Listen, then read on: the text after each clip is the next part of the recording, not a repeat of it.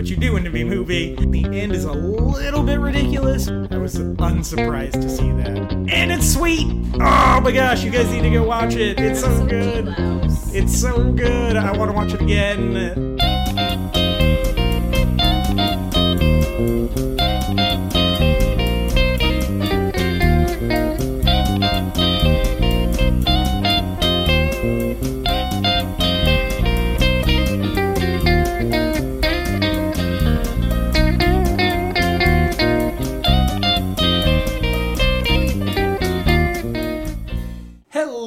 Internet travelers, and welcome once again to the Before and After Show. As always, I'm your co-host, MJ Smith. And I'm your other co-host, Ryan Buell. And this week, we are here to talk about John Wick Chapter 2, and we are joined by... Michael Moray. And Mike, you joined us last week to talk about our expectations for John Wick, and it's safe to say we were all pretty excited to over-the-moon excited. And we're going to talk about whether or not it delivered on those expectations. Spoilers... resounding yes, I think. Yes. But before we get into that, have you guys been watching anything the last week? For me, honestly, no. Life's been too busy for me. I forgot to bring this up last week, but I saw Inferno with Tom Hanks. And Dan Brown thing? Oh, okay. Yeah. How'd that go? It was okay. That sounds like those Dan Brown, Tom Hanks vehicles. It was Dan Brownie. Yep. And everyone showed up and got a paycheck. Yep. Sounds about right. Yep, and there was a lot of conspiracies and stuff.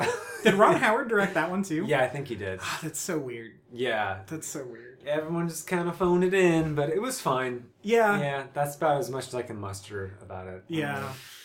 How was Ben Foster in it? Decent. Not in it very long, because he goes and kills himself, and then he only kind of shows up in flashbacks. It's more the Tom Hanks Felicity Jones show. Oh, okay. Yeah. Felicity Jones is in that? Yep. What? Mm-hmm. Wow. Yeah, she was good. Kind of plays a little bit of a different character than Rogue One, so yeah. I liked that. I liked it more than I liked the Da Vinci Code, honestly. Da Vinci Code's real boring. Yes. This was real boring. Much more exciting. And, I mean, the premise of it, I think you've read it, haven't you? No, I only read Angels and Demons and Da Vinci Code. Oh, okay. Like, basically... Robert Langdon wakes up and he has like temporary amnesia and he has to kind of like figure out why he was in this place or whatever. So he's kind of doing like a detective mystery on his own mind, which is cool. And of course it goes and leads to like them trying to stop like a giant plague from being unleashed because, you know, Robert Langdon. Yeah. And it was good, but it definitely is preposterous. No doubt.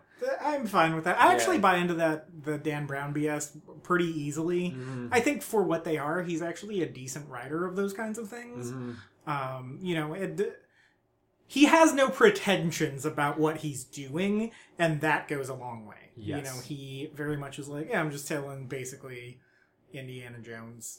Like Indiana Jones, but he doesn't like use brawn, he just uses his brain. Yeah, exactly. Yeah. Exactly. And I'm fine with that, but yeah, the translation from the page to the screen is really bad, which is weird because the story is told almost like a movie script. Mm-hmm. You know, very short chapters with not a lot of big words. You know, they're like good plain books, basically. Right. But yeah. I watched Justice League Dark, which is... Tell me about that. Yeah, it's the animated DC feature. About John Constantine and Zatanna and Deadman coming together to form the Justice League Dark. It's the follow-up, kind of. It's their first movie since The Killing Joke, which was a pretty big disappointment for fans of that. And it's real good. The animation sucks because DC has this...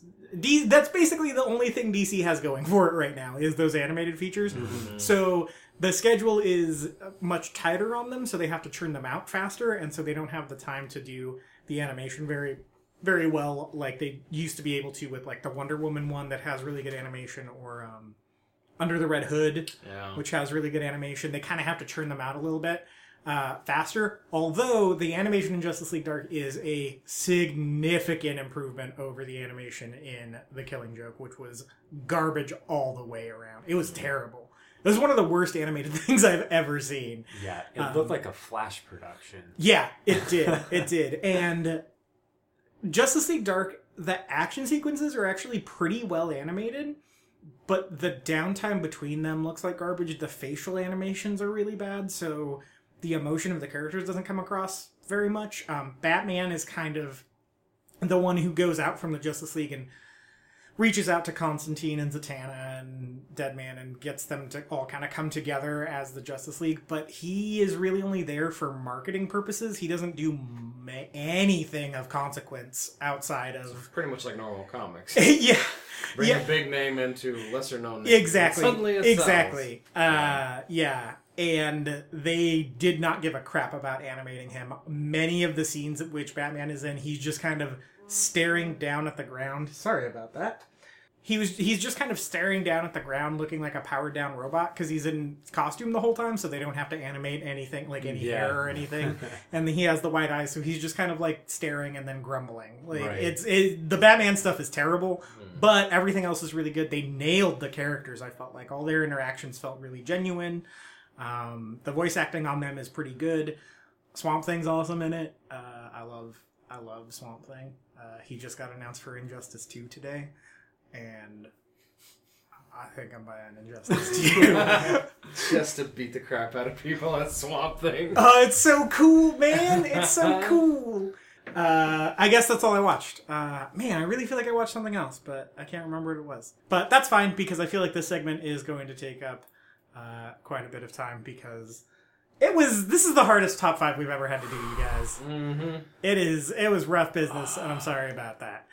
But in honor of John Wick being the action spectacular that it is, we're going to do our top 5 favorite action sequences. And by top 5 favorite, I think this means top 5 we could remember that we love pretty immediately.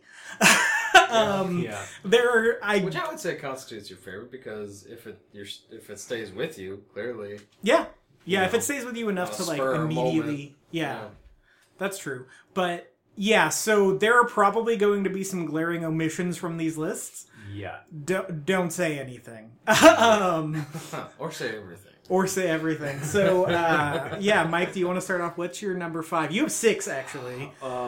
Yeah. So do you want to do 6 and 5? I have like 8 right now, and like I feel really bad because I don't have a lot of martial arts stuff on there. Me neither. And I really want to put John Wick on there too, but like I just can't. Yeah. Because that club scene is really close. Yeah. But Yep. These are things that like stand the test of time to me. Mm-hmm. Like that they mean something within the film, and that they also are good, like in larger culture, and resonate with me. So Right. they go beyond just choreography or the technical prowess of something.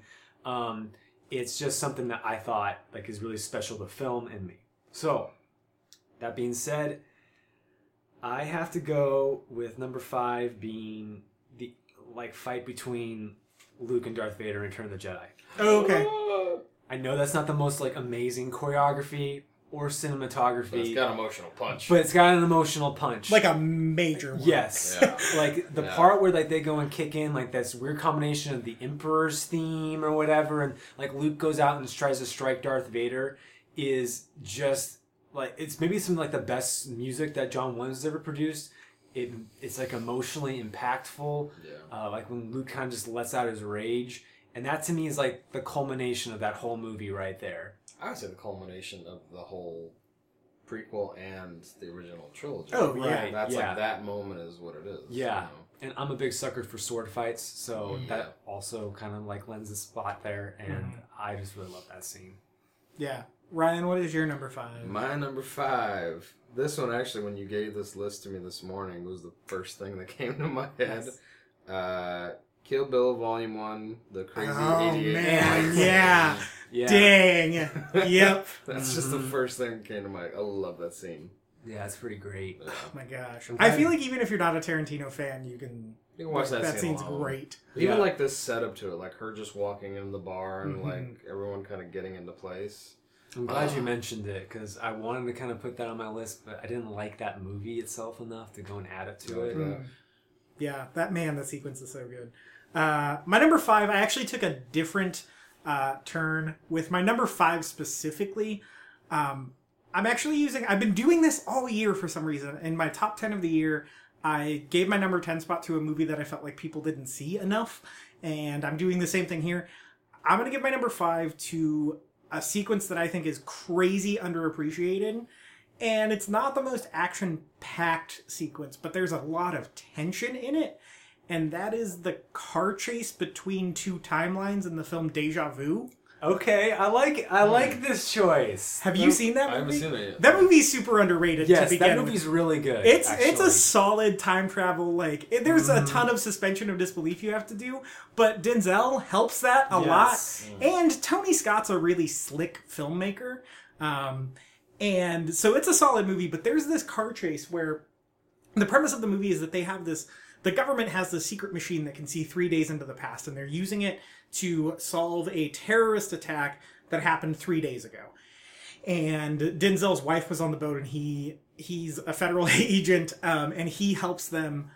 He's on board to help them, but he's kind of the conduit. He's the first person being introduced to this outside of the people who worked on the project. Okay. And because it's kind of the first test run of this technology, it's not fully fleshed out. So there's only a certain range that the technology can see. Mm-hmm. And they're looking back 3 days and they're following a suspect. And he starts to head out of range of what they can see. So they have a mobile unit that they can put on and go further out into the range that'll send the signal back to them. So Denzel has to put on this helmet that has an eyepiece on it that can see 3 days into the past and chase this guy from 3 days ago in the present day outside of the radius of this machine. Yeah. And it's awesome. That's sweet. Mm-hmm. That's a sweet premise for a car chase. It's really good. Yeah. And like I said, there's not a ton of action. He doesn't hit a bunch of cars on the way, but he has a bunch of near misses and they do a really good job cutting between him almost getting out of range and Denzel kind of catching up and be kind of rubber banding behind him. And so there's a really good tension. Will he make it? Will he not make it? And I love that sequence. That actually, if you ask me, is probably my favorite car chase I've ever seen in a movie. Wow. So yeah, the Deja Vu car chase sequence. Okay. Nice. Yep. Mike, number 4. Number 4. This is probably not a movie either of you have watched. Well, I know you haven't watched it, MJ. There's a final fight in the Cowboy Bebop movie that is legit. And yeah, it's really good. I won't spoil it. It's just like a fist fight. And I know I'm adding an animated movie, but I think they choreographed it in real life. And that thing is animated well. It has high stakes. It's just awesome. They're fighting on a fake version of the Eiffel Tower that they've built on Mars. This sounds ridiculous, but it's cool. That sounds amazing. Yeah, and there's fireworks going off. It's just really well done cinematography, animation, the lighting and the colors is just really fantastic. So nice. That's my 4th choice. That's awesome. Brian? My number 4 is from the Fellowship of the Ring. They have a cave troll when they're in the mines of Moria before the doors burst open. That whole kind of fight scene that goes on there. I've always loved it. Even when I saw that in theaters a bunch of times, that was always my favorite scene. That seems really good. I would argue that even the last scene in the Fellowship, the last fight. Oh, with the Uruk-hai? Yeah, was really good too. Really I didn't even think about that one, but yeah, no. Yeah, and I think that it's easy to get overshadowed by the Helm's Deep and the Two Towers is pretty much a war movie essentially. Yeah. What's the last one? The Fields of Rohan? Return of the King. Yeah, but what's the last? Pelennor? Fields of Pelennor. Yeah. Outside of Minas Tirith. Yep, it's a good thing my wife doesn't listen to the show. She'd be super pissed. Yeah, that cave troll scene is really legit. I like all the Mines of Moria crap in that movie. Actually. Oh yeah, actually, good point. Well done. Yeah, when they show up and that tentacle thing, the Kraken monster shows up, and it's pretty faithful to the book actually. Too, really, which is cool. And then obviously the Balrog is great. Yeah, I mean that's super iconic. That's a part of pop culture now. Oh yeah, Thou shalt not pass. I mean, that's most people know what that's from. Yeah. My number 4, I suspect might be on Mike's list. Okay. But it's the safe chase from Fast 5. No, but I just saw that again last night, and it's pretty darn good. Pretty darn good. So that safe chase specifically, I think, represents a huge turning point, for better and for worse, in the history of the Fast and Furious franchise. It's just ridiculous enough. Right. It's Fast 5 is where that franchise really hit its stride, and it kind of knew how to lean into the absurdity of car heists. And that sequence, I think, is where it really comes into its own. I think that sequence is also where Justin Lin comes into his own as an action filmmaker.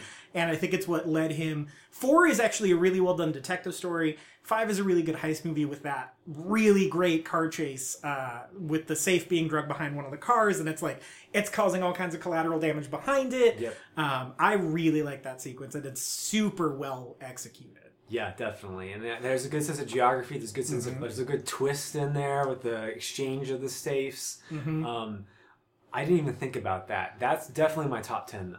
Yeah. Mike, number 3. Okay. Okay. The last fight in GoldenEye between James Bond and Alec Trevelyan. I really love that scene. In the cradle? Yes. In the cradle. Like, the music is great. It's like there's a good change of pace where you have like a little bit of a gunfight, then it kind of becomes like this like fist fight, then it becomes like James Bond hanging for his life and he gets the upper hand. I just really love that fight, how it plays out. I like that movie a lot anyway, but it's such a great combination of great villain, like two equals kind of going at it. Yeah. And I just love it.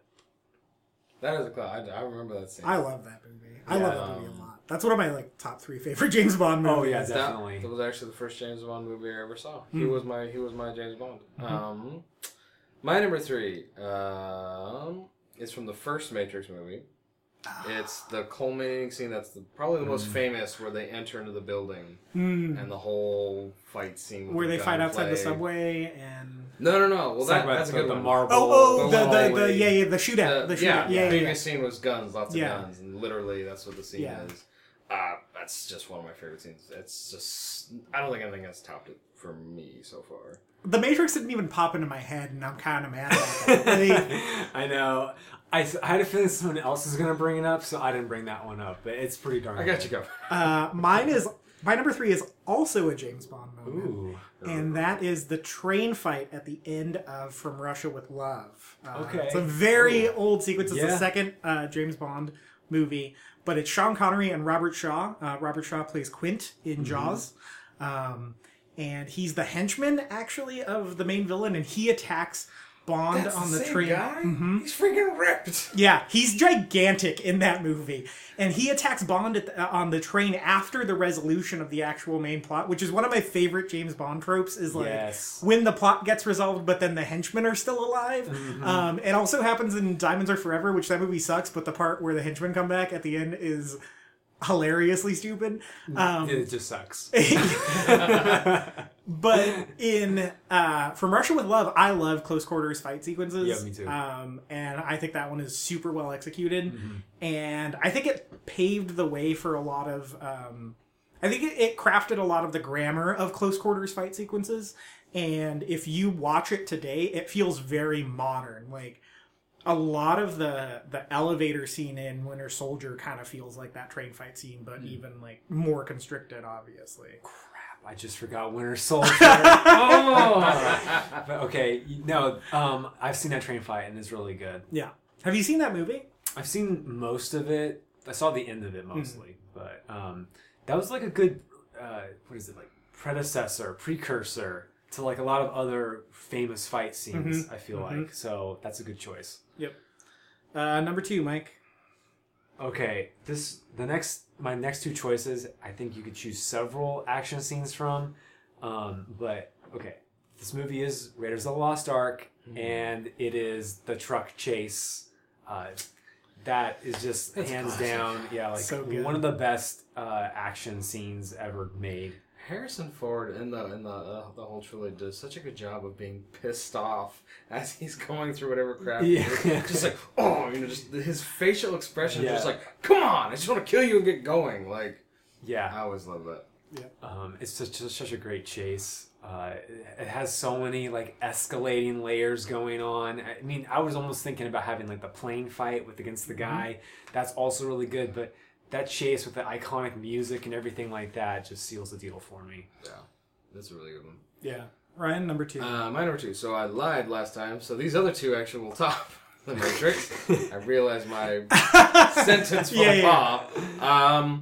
But my number 2, I'm cheating on these last 2. My number 2 is John Wick number 1, the bathhouse shootout. Oh, yes. Yep. It's up there. Man. It's just my favorites. It's so good. It's amazingly choreographed, and to me it's got a lot of emotional punch. Like my favorite scene when the song, like the music is perfect in it too. My favorite scene is where he stabs that guy up the through his chin. Yeah.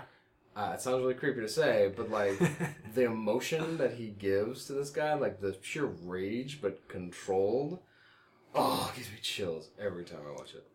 That's the other movie I watched. It was John Wick Chapter 1. It was the first John Wick. Yeah. That's the other movie I watched this last week. I don't know why I forgot that, but I did. It still rules, by the way. Still really good. Yep. My number 2 is also a James Bond sequence. I promise the top 3 are not all James Bond, but my number 2 is Casino Royale, the parkour scene. Yeah. Come on, man. Dope. Yeah, no, it's pretty great. That was the first James Bond movie I saw in theaters. I was never a super big James Bond fan because my parents weren't super into him. So growing up, I wasn't like crazy into James Bond, and I was out of high school and had a job, so I had expendable income and kind of went to all the midnight movies for a couple of years there, and that was one of them. And so I did, and I worked nights as it was, so it's not like I had anywhere to be in the morning. So I went to that at midnight, and that first parkour chase scene first off, that black and white sequence happens, which is crazy so good. And then it goes immediately into the parkour. Like, it's a 1-2 punch of that black and white sequence, which is super violent and brutal, and then into the parkour chase, which is super technical, and there's a lot of finesse in the movement there. Yeah. But even Bond is just like bursting through walls and stuff. And it blew my mind. Like, I was like, is this what James Bond is always? This is amazing. And it's still probably the best thing in the whole movie out of a really good James Bond movie. Yep. So it's the parkour chase from Casino Royale. Yep. Mike, number 1. Okay. Uno más. The chase on the highway in Terminator 2. I knew that was going to be your number 1. Yep. That scene, man. If there's anybody who can top Spielberg in an action, like choreography, geography, whatever sense, is James Cameron when he was at the height of his powers. So it's the only thing that can beat Raiders in my mind. And that movie itself could have, I think, several choices too within Terminator 2. The ending fight in obviously the steel factory is really good too. But I just love the transition from like when they go and have the assault on Cyberdyne to like that chase where the T-1000's in the helicopter and the helicopter flies under a bridge, and that's something they actually filmed. Yep. And the way they're being hunted down by that, and then there's a truck, and then it transitions into Arnie like walking up onto the truck and just shooting the crap out of it, and then obviously you end with the most perfect one-liner in all of cinema history, probably, which is "Hasta la vista, baby." So that's a really great scene. I love that. Yep. Ryan, number 1. I feel like I need to change my number 1, but I'm going to stay committed. Still cheating, and I can't go into too much detail till we start talking about the review. Okay. But my number 1 is from John Wick 2, Chapter 2, and it's the sequence when all the baddies are after him.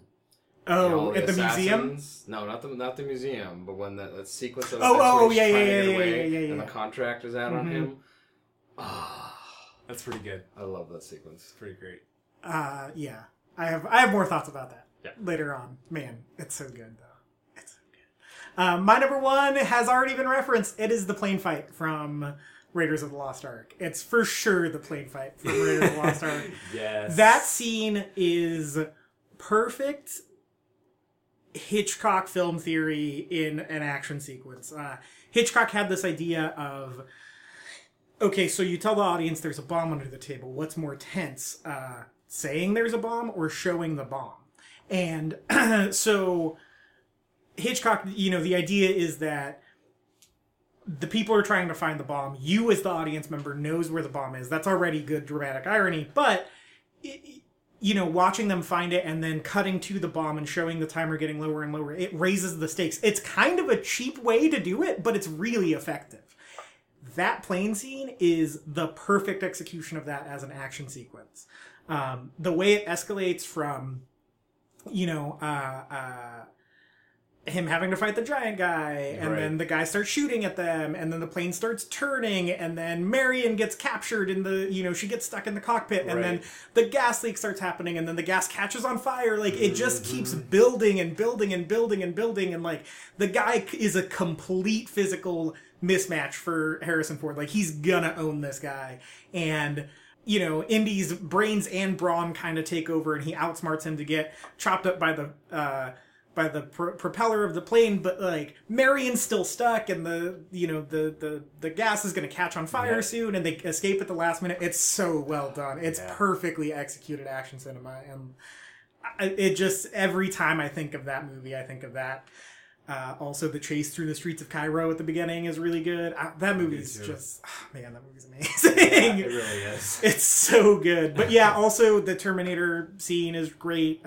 Freaking pick 'em from any of the John Wick movies. Yeah, I think those are going to be just as iconic in 20 years. I can't see those movies not standing the test of time. Mm-hmm. It was a Bayless, Michael Bayless top 15 from all of us. Mike, what were your honorable mentions? Okay, I had several. One of them was Legend of the Drunken Master 2. There's like a fight between Jackie Chan and one of the bad guys at the end of that movie. That is really good. It's probably Jackie Chan's best fight in anything, which is saying something. That whole scene is great. It has really good... there's like a back and forth between them, and there's so much cleverness to Jackie Chan's movement, the way he would choreograph things, that I can't go without mentioning that one. I have to go and say, like, the Fast and the Furious. I really love, like, the truck heist at the end of the movie there. Really good. It's really good. There's lots of escalating layers going on where different people are in danger throughout. And it kind of harkens back to me in a way the Raiders chase in some ways in terms of how they structured it. And I really love that scene a lot.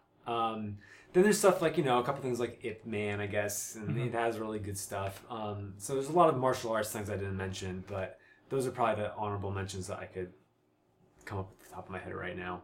Yeah, Ryan, did you have any honorable mentions? Yeah, I got one. Pretty much the whole movie of Hero.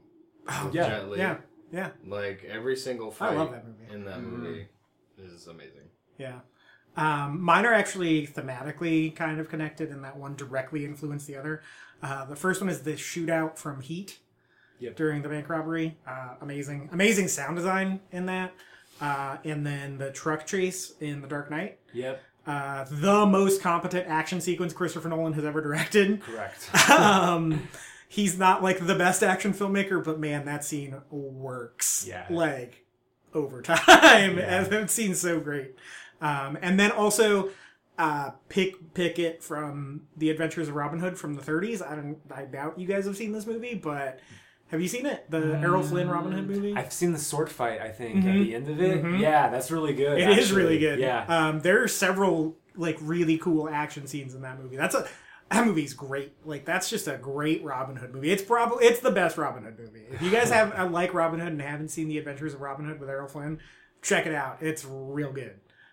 That was just like my classic movie nerd. Like, had to talk about that somewhere. But yeah, we're gonna take a short break, and we'll be right back to talk about how much we loved John Wick 2.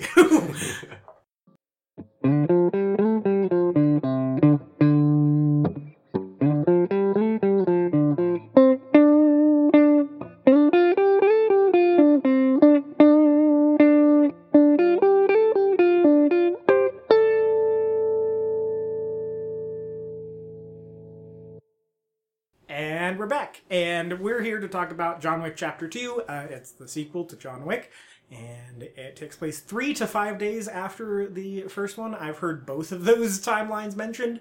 And the base level plot is that when he left the Society of Assassins, or whatever it's called, he swore a blood oath that he would never enter back into that world. And the person he swore that blood oath to, since he did enter into it in the first one, is coming to collect on his blood oath. And what he wants out of John Wick is for him to go and kill his sister, because his sister is a high-ranking member in this hierarchy of assassins. She is one of the 12 people on essentially the governing board of assassins, which it's... trust me, I know how goofy it all sounds. We're gonna talk about it. It's called The High Table, and trust me, I know. So she has a seat at the high table. He wants John Wick to kill her so that he can assume her position at the high table and be a very powerful member in this hierarchy of assassins. And that's basically the plot of the movie. And then ish goes sideways from there, basically. Right. So I never thought they were the assassins. I just thought they were like crime lords, like uppity ups. Because I assume like John Wick is one of a few assassins that works for these guys. Could be. They haven't really explored that. They haven't really talked to... No, yeah. I mean, I think both those interpretations are valid based on the way they've presented it so far. I have a feeling we're going to get a better sense of that in John Wick Chapter 3. Right. But yeah, so that's basically it. So what did you guys think about John Wick Chapter 2? Who wants to gush first, I suppose? Go ahead. I loved it! So far, favorite movie of the year. Favorite movie of the year has a potential to claim my coveted favorite movie of all time. Whoa! It's early in the year. I'm holding out reservations for the rest of the year, but I loved it that much. Like, I haven't loved a movie this much in almost forever. Wow. Like, I've liked a lot of movies we've seen, but this one I was just satisfied. You know what I mean? Like, at the end, I was just like, yeah, I'm good for the rest of the day. It had everything. The action was amazing. I love the plot hook to bring it back in. I know some people say, well, it's cheesy, like, but to me, the core of him coming back into this world again had to do with his wife. Yeah. Because the guy blew up his house, he blew up the memory of her, any photographs of her he had. So, all right, I'm back in. I'm pissed. You took that from me. And then another scene that I thought was subtle but really cool was when that fight scene between him and the bodyguard of the chick that he killed. Oh, Common, yeah. Yeah, and then he gets back to the hotel, picks out his phone to look at the video, and it's broken. And then on the amazing fight sequence, I'll let you guys gush about that, but with him and the guy at the end, where he stabs him in the aorta, I believe. Yeah. Like, the intensity he threw it, like, there was real rage behind it. Not just, you're trying to kill me, I need to take you out first. It was like, no, I'm getting revenge because now I have nothing left of my wife because of you. I love how it ended. Yeah, it makes me super excited for me for Chapter 3. And I loved the really dark turn it took when he went to assassinate her. Yeah. I was like, oh, because in the beginning it's like, this is pretty fun, you know, it's an action movie, I buy into it. But then you come to that scene, you're like, oh, this serious business. They're taking this serious. This is like dark. And I even loved like the little moment where he held her hand. And you think, okay, he's going to walk away. And then he freaking just shoots her in the head because he's John Wick and he completes what he sets out to do. Right. So good. Yeah. Ryan, you just did my job for me. Here's the thing. I am more active online, I think, than you guys are, specifically on Twitter. And I saw people with this stupid criticism that the movie isn't as emotional, or the reason for him coming back isn't as rooted in emotion as the first one. Disagree. That's such invalid criticism of this movie that I don't even know where to begin, and Ryan hit the nail. Like, Ryan just said basically everything I was going to say in regards to that.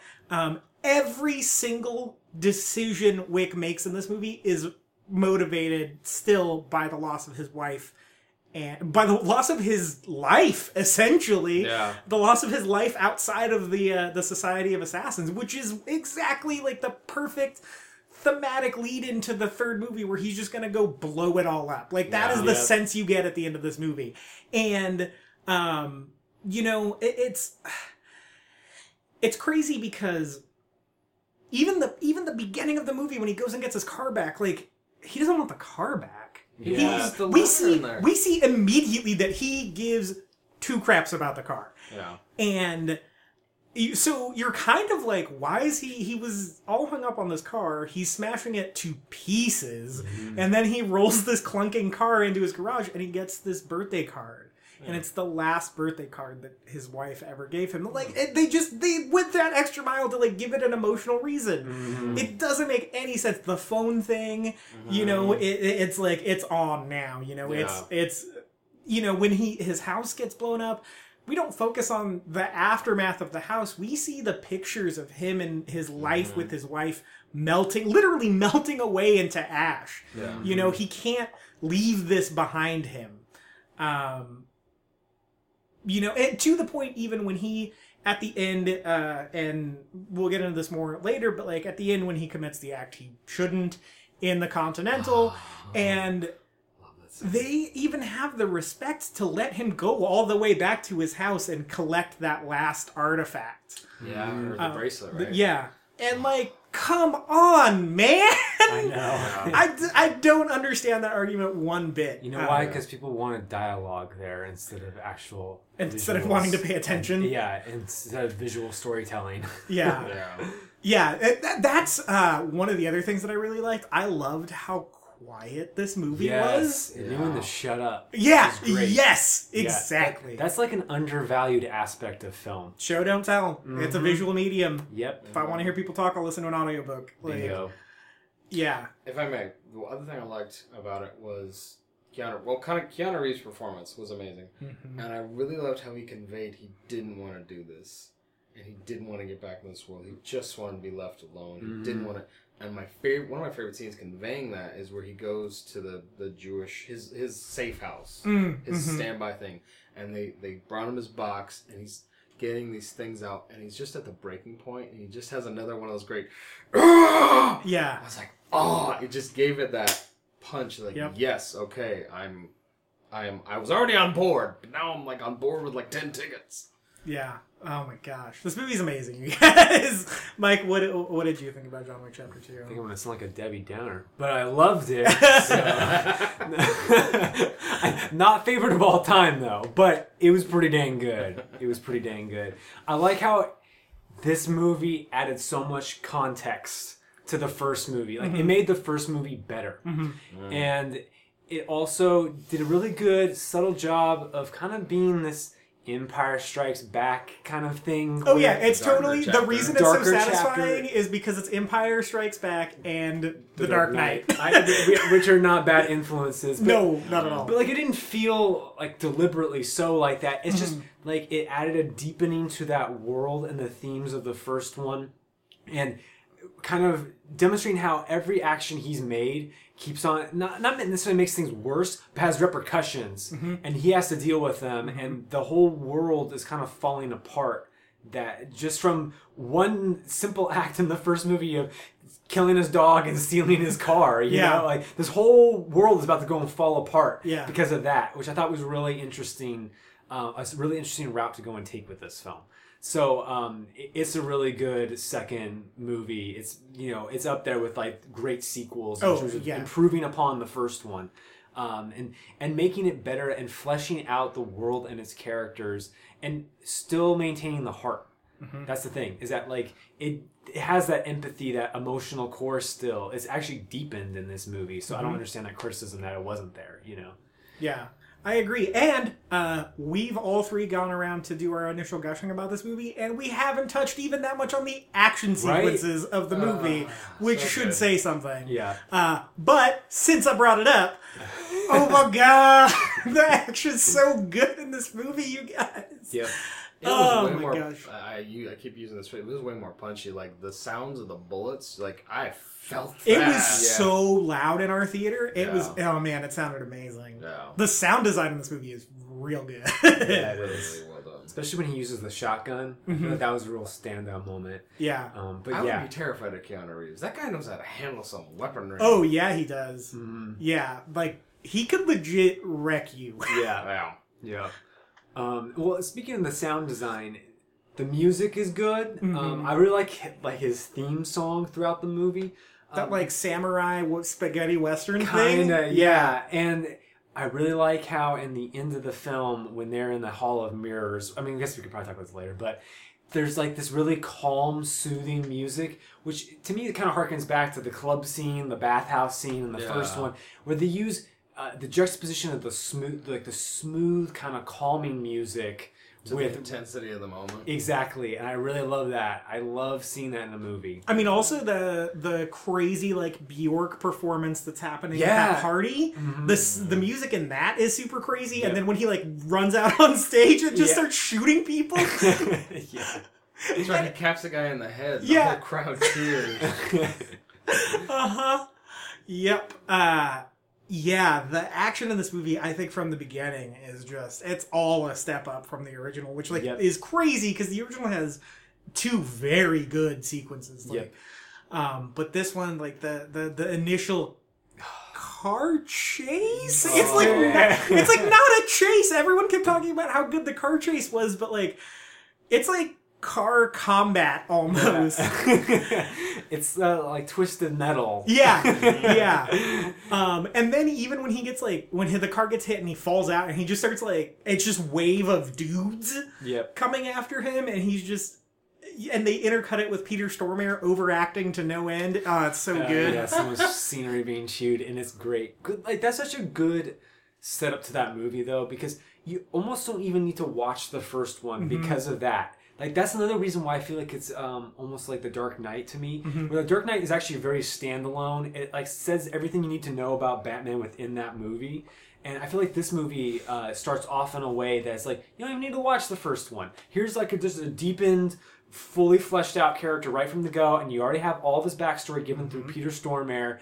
And it's also backed up by not just telling, but showing. You see John Wick go and kick some butt in the first 5 minutes, and it's great. And I loved the way that it was just like shots of his, like different parts of his body or him moving through shadows. Yes. Until it got to like, he calls him Baba Yaga, and he walks into frame. Oh, man.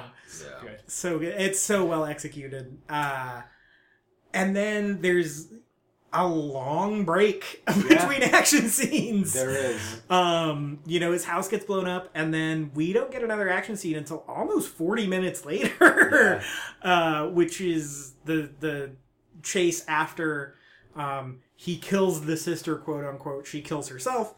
And then he puts the bullet in her head, both because John Wick finishes what he starts, but also I think it was kind of a CYA moment where he was like, well, I gotta make it look like I killed her. Right. Like I gotta put my calling card on this, basically.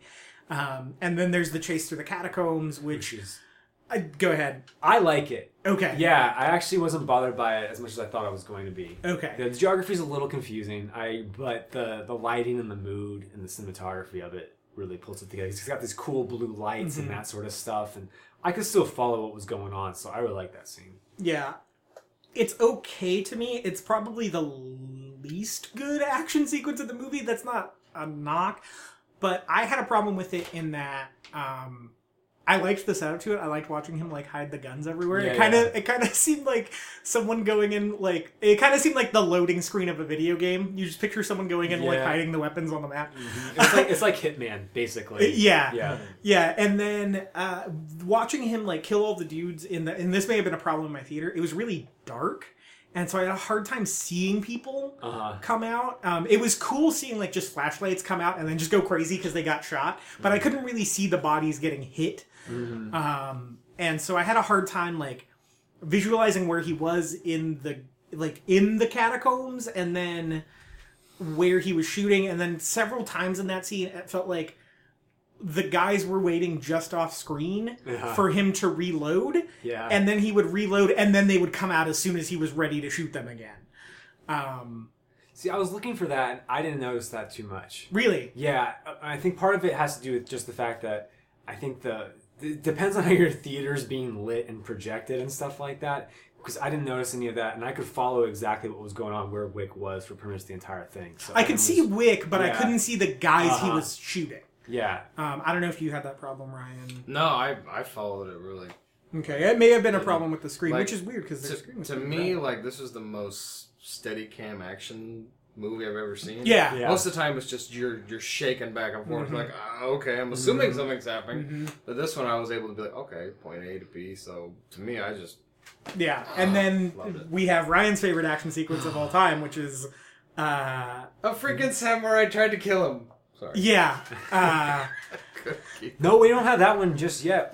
Doesn't he have that fight with Cassian Common? Oh yeah. He has the fight with Cassian. That's my favorite fight scene in the whole movie. Really? Yeah, definitely. Like they had that chase throughout Rome, and it's great. And then they're both pretty evenly matched people, which I think is awesome. To go and see someone like of Wick's caliber. There's this part where they're like chasing each other, kind of like they're ducking in between cars. That was so cool. That was so great. They're like running and then like ducking. It was great. And then they go and fall down the stairs for like a it was like Hot Rod, dude. Yeah.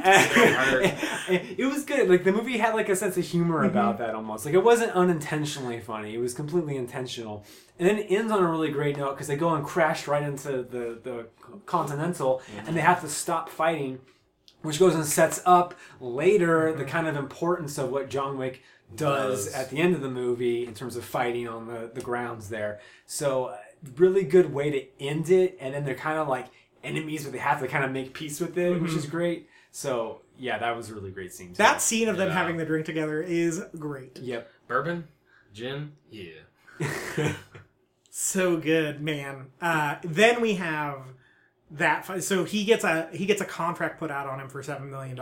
Right, by the brother, well, by the guy who hired him initially to go and do this, because he wanted to go and avenge the death of his sister, even though he's the one who initiated it. He was also trying to cover his ass. Yeah.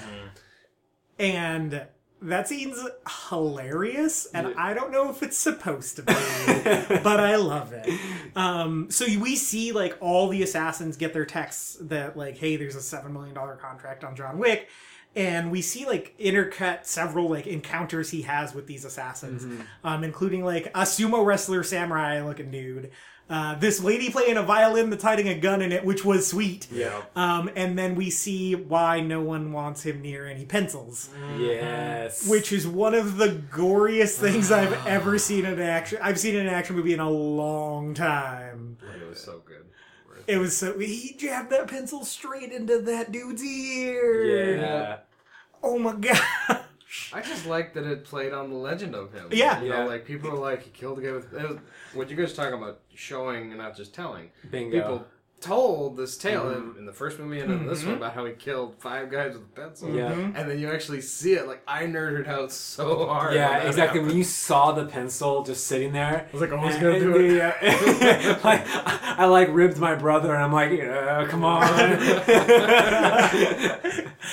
And then he gets into this, like, super secret times fight with Cassian. Oh, that was dope. That is like the greatest passive-aggressive fight I've ever seen. Yeah. I was crying. I was laughing so hard at them walking through the subway station, trying to conceal silence pistol each other. Yeah. Yep. Because the way the sound is designed in that scene just feels like tiny little, like, F you, no F you, no F you. Like, the patter of it just seems like that. Yeah. And then they get the emotional weight of the fight on the subway, which is awesome. Yeah, like, just intense. seeing them stare each other down and get closer and closer as the subway gets from stop to stop. So good, man. Yep. Oh my gosh. And then he stabs him and leaves him alive, and he tells him, like, that knife's in your aorta, consider it a professional courtesy, which is, like, a reversal of what he says when they get the drink and he buys it. Yeah. Man. So, that's so my question well is, does done. the guy live or is he dead? I think I think it's an implication that he lives. Oh, yeah. I think John Wick Chapter 3 is going to have him and Cassian... Yeah, team up. either team up... either team up or go at it. Because Cassian owes him now. Yeah. And they juxtapose that whole scene with him, how he goes and kills the girl assassin at the end of the movie. He does the same thing. He goes and stabs her right there, but he pulls it out and kills her. Yeah. So, what do you guys think of her? I liked her. I liked her too. I heard some people weren't too happy with her, but I liked her. I didn't mind her. I just kind of thought if she was not in the movie, I would have been fine. I feel like Common was a better final boss than her, but but I liked. She just seemed to be like something weird for the sake of something weird, you know, like the part where she first meets him, she just gropes him. It wasn't really. It didn't. To me, it didn't say a lot about her character. It just said, "Oh, she's just gonna do that," you know. Like I liked that she was deaf. Yeah. I liked that for some reason. For some reason, I like that too. Yeah, I can't really tell you why. Like, it doesn't matter either way, but there was something about that made it a little more menacing.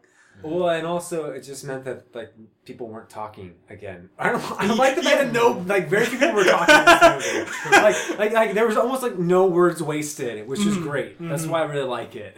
Yeah, and so is it then? So then he comes back to America, right, and meets the Bowery King, which is Lawrence Fishburne's character. All I gotta say is murder hobos. The secret society of murder hobos.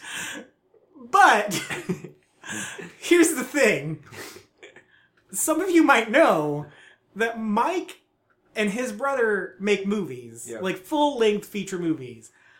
I've had the pleasure of being a supporting character in those movies, in the last two that they've done, and that character is my character from those movies. Did you see the most recent one that we made? I haven't seen them, no. Legit, there's a scene where I pull back my collar and reveal a scar to one of the protagonists that the main character left me with. And how that has completely altered my ideology from when it happened to now. Like, I was like, what is happening?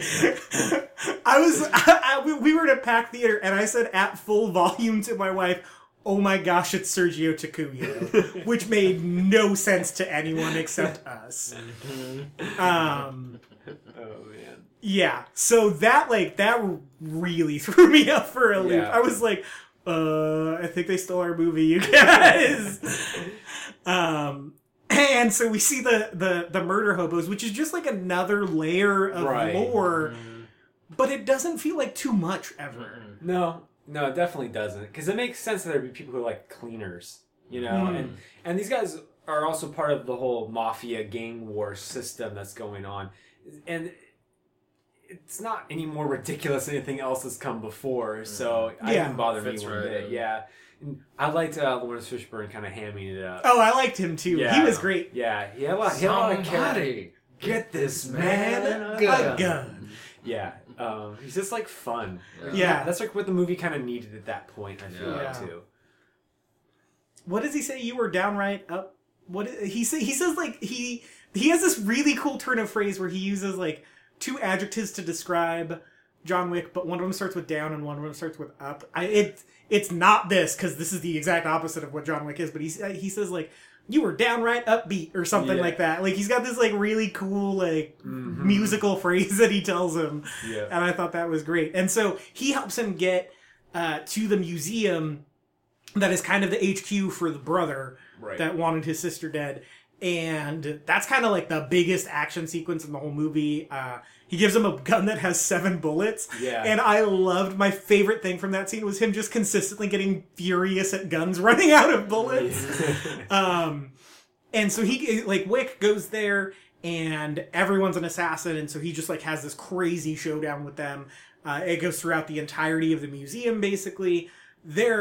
That's my favorite action sequence of the whole movie. It's pretty great. Man, just always having to just pick up everyone's guns. Yeah. Mm-hmm. Yep. And then just the physical stuff Keanu can do, man, in his 50s like that, it's amazing. And he's doing a lot of moves in one camera movement. You know, there are a lot of not super long. There's not a tracking shot, but there are a lot of longer takes in the movie where most action dudes would do maybe 2 to 3 moves, and he's doing somewhere in the teens of like, grab the gun from this guy, disarm him, punch him, knock him on the ground, drag him by the arm, shoot these 2 guys, turn around, shoot this guy's foot, then shoot his head through the wall. Like, and you're like, whoa, that's a lot to memorize, dude. Like, choreography is hard. And it's, that sequence is amazing. And then there's the mirror, the Hall of Mirrors, which is... That, to me, felt like an homage to Enter the Dragon. Mm-hmm. The end of that particular movie, so... Which is probably a movie that we should have had on our top 5 fight list. I've never seen whatever, but... I saw it a long time ago. Yeah, I know. I feel like someone out there is like raging at this, but yes, that was a great homage to that. Yeah, I really liked when he was fighting the Ruby Rose character, and it was like shooting the ground, and you could see their reflection like fighting. Yes. I thought that was sweet. That was really great. I mean, everything they did with just the mirrors is cool. I love mirror stuff in general, but the way that they use, I think, modern technology to kind of remove the camera from shots that would normally probably show a camera. And the mirror's reflection was really good. Like, they chose some really unconventional shots because of that, and I really appreciated that. Yeah, I agree. And so that happens, and it's like amazing. That was where I was officially like sold like on that movie. And then he tracks the brother to the Continental and just shoots him right in the face. Like, no final boss fight, nothing. No words. One of my favorites. And I loved it. Yeah. Yep. I loved it so much because it was completely in character for both of those guys. Like, John Wick is in full DGAF mode. Like, I don't care about anything anymore. And this dude is clearly not going to go toe-to-toe with John Wick. Yep. He has no intention of doing so. He's a freaking coward. And this guy is hiding behind the rules. Uh-huh. You know, and the only way to stop him then is to break him. Mm-hmm. Yep. Which essentially was signing his death warrant. Yeah. That's the thing. Care, exactly. Yeah. But that's the thing is, like, I'll let other people write the hot takes on, you know, about how the movie is about breaking the bonds of organized religion. But, but there's a lot, like, in my review, I even said the movie is kind of like what if James Bond took place within the hierarchy of the Catholic Church. It just kind of felt like there were so many, like, there was a lot of ritual stuff that had to happen, you know. Him gearing up in Italy was real dumb. But he had to, like, go to all these different guys to get his suit, and, like, he went to the sommelier, which is, you know, the wine connoisseur, and they were talking about guns like they were wine, and I was like, the hell? I love that. I thought it was great. I liked that, but I was like, what? Like, this is a bold move, you guys. But all that, like, all the bureaucracy of that, you know, I liked that, and for sure, that's kind of how if James Bond were real, it would be like he would have to go through so much bureaucracy because he's in the government agency. But for the sake of arguing the two versus each other, James Bond's universe is much more efficient because he's, you know, it's not caught up in this traditionalist idea. Like, it's just like, here's your gadgets, go. You know, here's all the stuff you will need, and then you go. And this one, he had to, like, go and partake in each of the traditions of this society in Rome. Also, it was never not hilarious to watch him use his suit jacket as a shield. It was, every time I was like, that looks a little dumb, but I kind of love it though too. Yeah. But otherwise, like, I'm glad they went the extra mile, even though you do have to really be like, okay, I have to buy into this. I'm glad they went the extra mile to be like, there's like stuff in your suit that makes it bulletproof, because there's no way he survives the movie otherwise. Exactly. And so I think it at least put a layer of, like, when he's up against even more impossible odds, you're like, okay, he's got the suit though. Yeah, exactly. Well, I don't think in the last fight, does he even have that suit? Yeah, he does. Oh, he does? Yeah, okay. he does that a couple times. Okay, he does? Yeah, in the museum. Yeah, well, okay, it also makes some sense, because even as good as he is, he's going to go and get hit. Like, you know... Yeah. Like, it makes, like, the bad guys more than just stormtroopers. Yeah, and that's the other thing is, like, these sequences, he looks exhausted by the end of them. He gets beat up pretty bad in this one. Yeah, and just, like, he's out of breath and limping in between action sequences. Like, he's, he is superhuman, but he also can bleed. Right. And that's super important, I feel it goes a long way toward humanizing him. Yeah. So, John Wick 2 ends on this, open-ended lead into John Wick 3, where he breaks the rules of the Continental. We see in the first one what the consequences of that are when Gina Carano's character attacks him in the Continental in America. She gets executed at, pretty much at the end of the movie. Mm-hmm.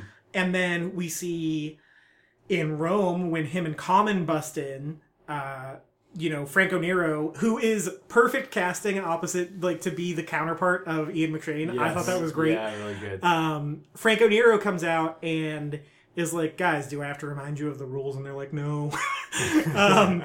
And so we know, what the stakes are for him to go into the Continental and shoot this guy. It's very clear what that means. And even Ian McShane, who, is on Wick's side, has to go and be like, look, the rules are rules. I have to honor this tradition. This is bigger than both of us. Mm-hmm. And he calls in for Wick to be excommunicado, which is shoot on sight, basically. And that's when we learn that we're dealing with, Harry Potter levels of assassins in the world. Because he's running through Central Park and everyone's phones are going off, and it's 1 hour until the contract starts, which I so hope Chapter 3 starts 1 hour after John Wick Chapter 2. Oh, it's going to. It has to. Yeah. You can't put that time limit on it and not have that happen. I think the whole premise of these movies is there's no time in between them. It's just everything. Basically, this whole system is going to get destroyed within a span of a week. Yeah, which is great. I like that idea. Yeah, and the possibility for Chapter 3 is inevitable, and I love that. Yeah. There's only one way it can go down, and that's with Wick taking down this whole system with him. Mm-hmm. I don't think he survives it, but I think all of it burns down. If I'm going down, you're going down with me. And I think we're going to see him go after all 12 members of the High Table. Yep. And I'm crazy excited. Yeah, honestly, probably one of the best sequel setups of anything ever. Yeah. While still delivering a satisfying movie within itself. Mm-hmm. I don't feel like I was cheated out of this, an ending in this movie. I feel like everything in this movie set up, besides the remaining people or whatever, but everything, in terms of the arc of the character and what they set out to do with the initial plot of the brother and the sister and all that was resolved in this movie in a satisfying way. I don't feel like I'm just waiting for a part 2 coming next year or 2 years from now. Yeah, and that's the thing is the sequel has to happen, I feel like. Oh yeah, absolutely. But it also is completely different. We're not going to be tying up any loose ends from this movie. No. That's the thing. Yeah, it's great.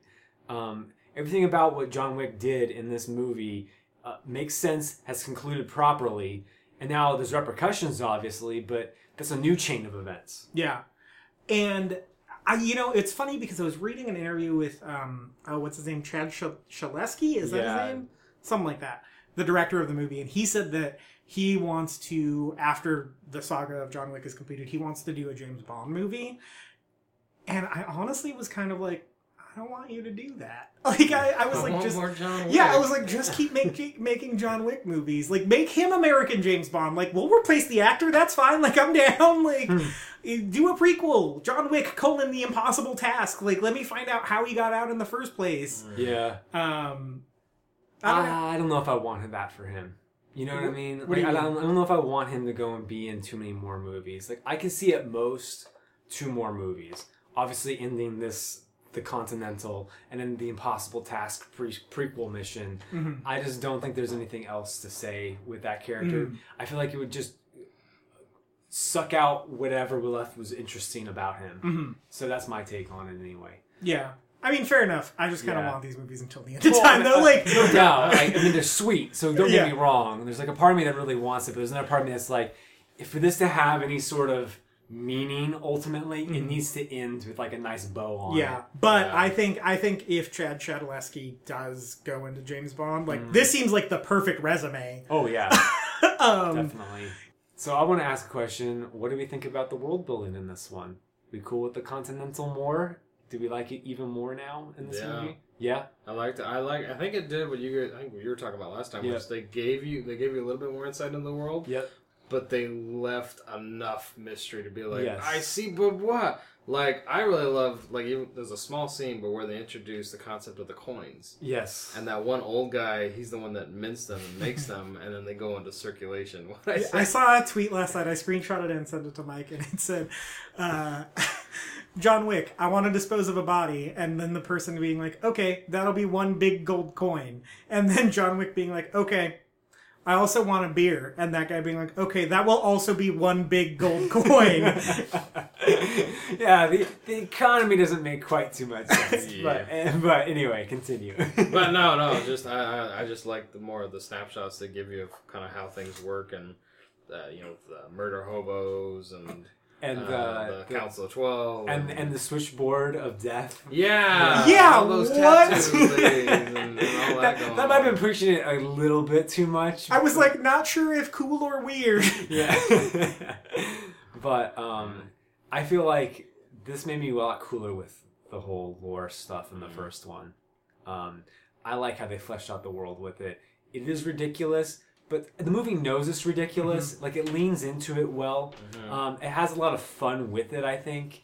And that's what separates it from being, like, something I can't take. And then even the movie's ultimate theme is that all these rules are stupid. I mean, really, like, that's what, like, the rejection of the rules means at the end, is that it's just a way for these powerful people to go and hide behind and protect themselves. So, if that's the theme of it, then you're, like, a little bit cooler with thinking that it's dumb anyway. Yeah.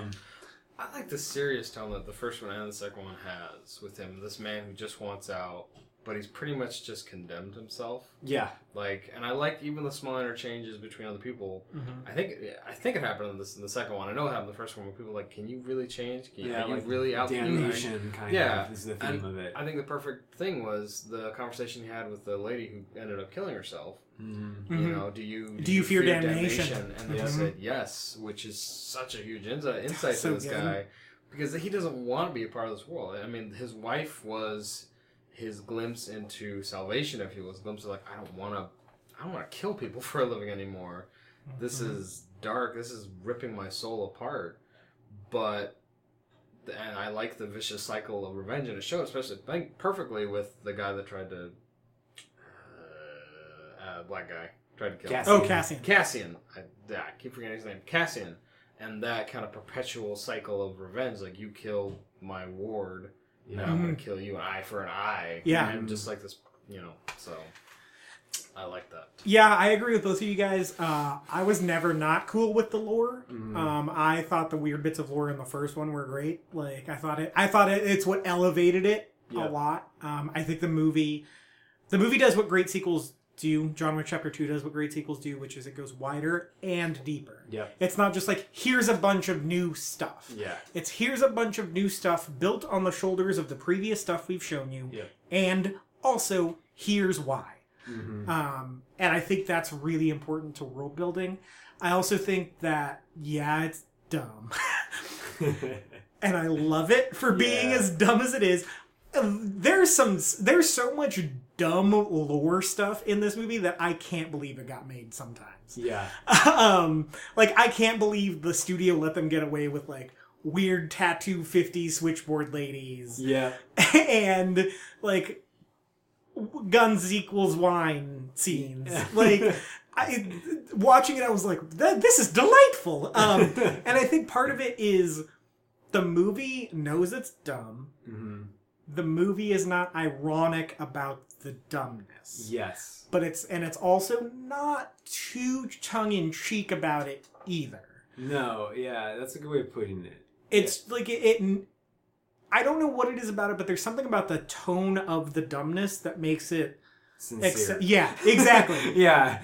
Well, because I don't feel like John Wick, he doesn't, like, treat it like a joke. Yeah. And you care about him, so you don't treat it like a joke completely. Yeah, he knows how to operate within the circle, Yeah. so you just kind of have to go with it whenever he is operating in those circumstances. Right, and not to go and make this like too inside baseball-y, but when we made our movies, for example, like we made the main characters. I mean, ridiculous stuff happened around the main characters, but the main characters always kind of took it seriously. Like the protagonist always took it seriously, and I think that's kind of key to inviting you into both being able to like step back as an audience member, but then empathize with the main character and be him, and accepting the reality of the ridiculousness.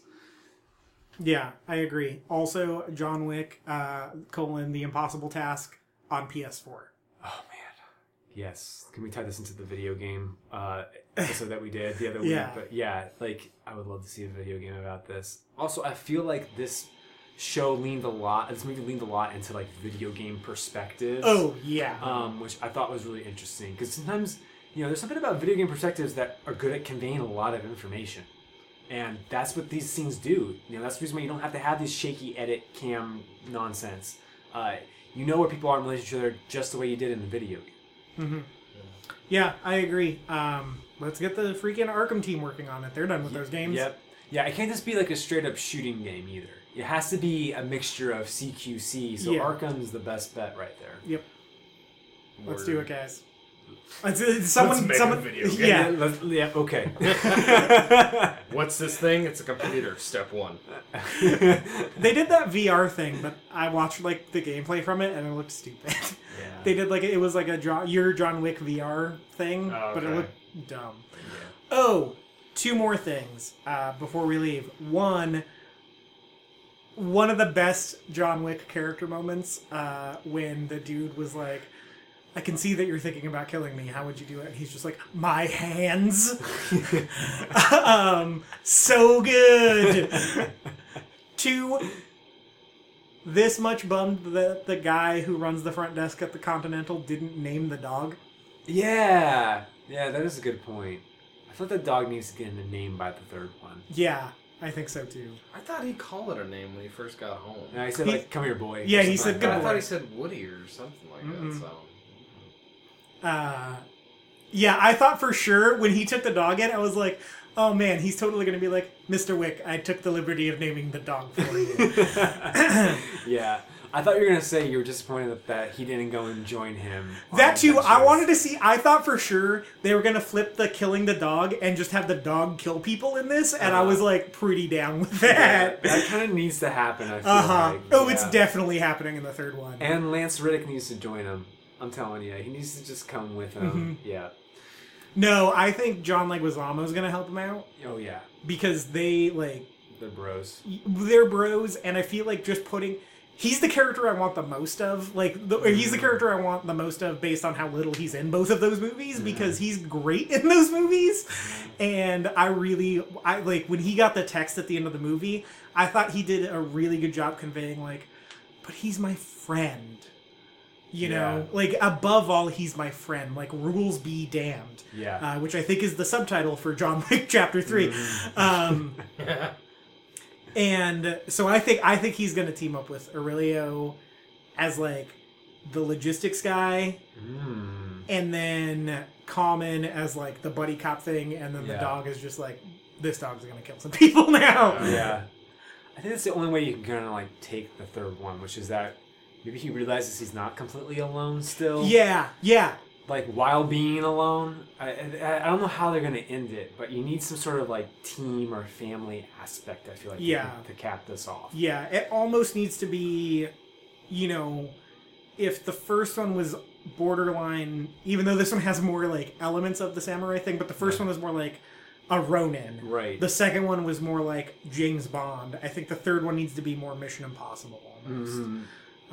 Because I think, oh man, Chad Chadalesky for a Mission Impossible movie. Sorry, I got distracted by my own fan casting. But I think taking it into that, that idea of a team of people in the 3rd one has to happen, because man wasn't made to be alone. I think Wick has to come to the realization that not only can he not be alone, but he is not alone. Yes. Even when he's at his most alone. Exactly. that to me is the ultimate culmination, even if he realizes that when he's dying in the third one. Mm-hmm. Which is why The Dark Knight Rises sucks. We'll save that for the episode. Yeah. But yeah, do you guys have any other thoughts with John Wick Chapter 2? I can't remember the last time we covered a movie this thoroughly. Ooh, man, we went through every single act of that movie. Yep. And it was worth it. Yeah. Guys, it's so sweet. Go see it twice. 3 times even. Make this movie make all the money. I don't want to have to be kickstarting John Wick Chapter 3. But I'll do it. But I'll do it. Oh, as soon as credits started rolling, I was like, all right, John Wick Chapter 3, what do we need to do? Do I need to start a Kickstarter? Do I need to go volunteer as a production assistant for a day for free? Like, I'll do it for scale. I'll do it for free. Let me know how I can make John Wick Chapter 3 happen in production this weekend. I will groom Keanu Reeves' beard.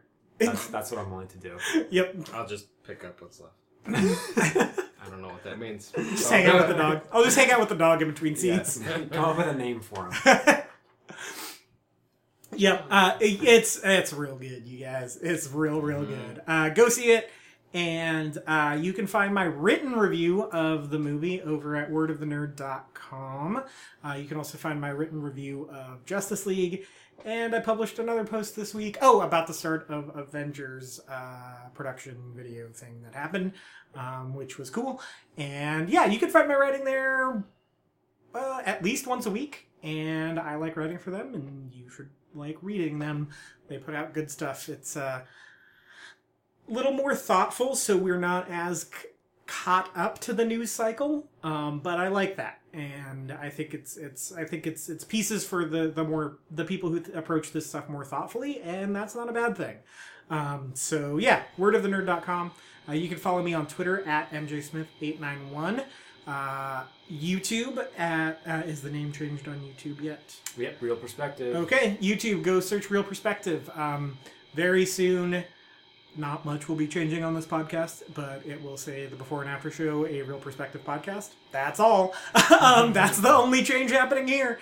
Yeah, you can subscribe to this podcast on iTunes, SoundCloud, Stitcher Radio, Beyond Pod if you're an Android user. If you're listening to this, you already know that because you are listening to it on one of those 4 platforms. It's the only way to get it. And yeah, I think there's a game space going up this week on YouTube. We have a video coming out next week. Next week is an in-between show so that we can make our schedule line up with Logan. I will be joined by Josh Tarpley. I believe I will be joined by Josh Tarpley and Joshua Williams, who are my co-film reviewers at wordofthenerd.com to talk about the Oscar nominations, because they will be next weekend. So that's what we're talking about next week. And then we'll be back after that to talk Logan, because of course we will. Like, how are we not going to cover that movie? Mm-hmm. And hopefully that will deliver on the theme of super dope action movies of 2017. Mm-hmm. I'm pretty optimistic after John Wick Chapter 2. Mm-hmm. 2017 is shaping up to be quite a bit better than 2016 so far. Yep. But a lot. It's a party one. Yep. Yeah, thank you guys for listening. We love you. Thank you, Mike, for taking time out of your busy schedule to show up for these podcasts. It was worth it. Yep. Do not at us about any of the stupid omissions from our action set pieces. We know. We're aware. And deeply ashamed. Yes. But until next time, go watch John Wick, the franchise now, because they're very sweet. Yep.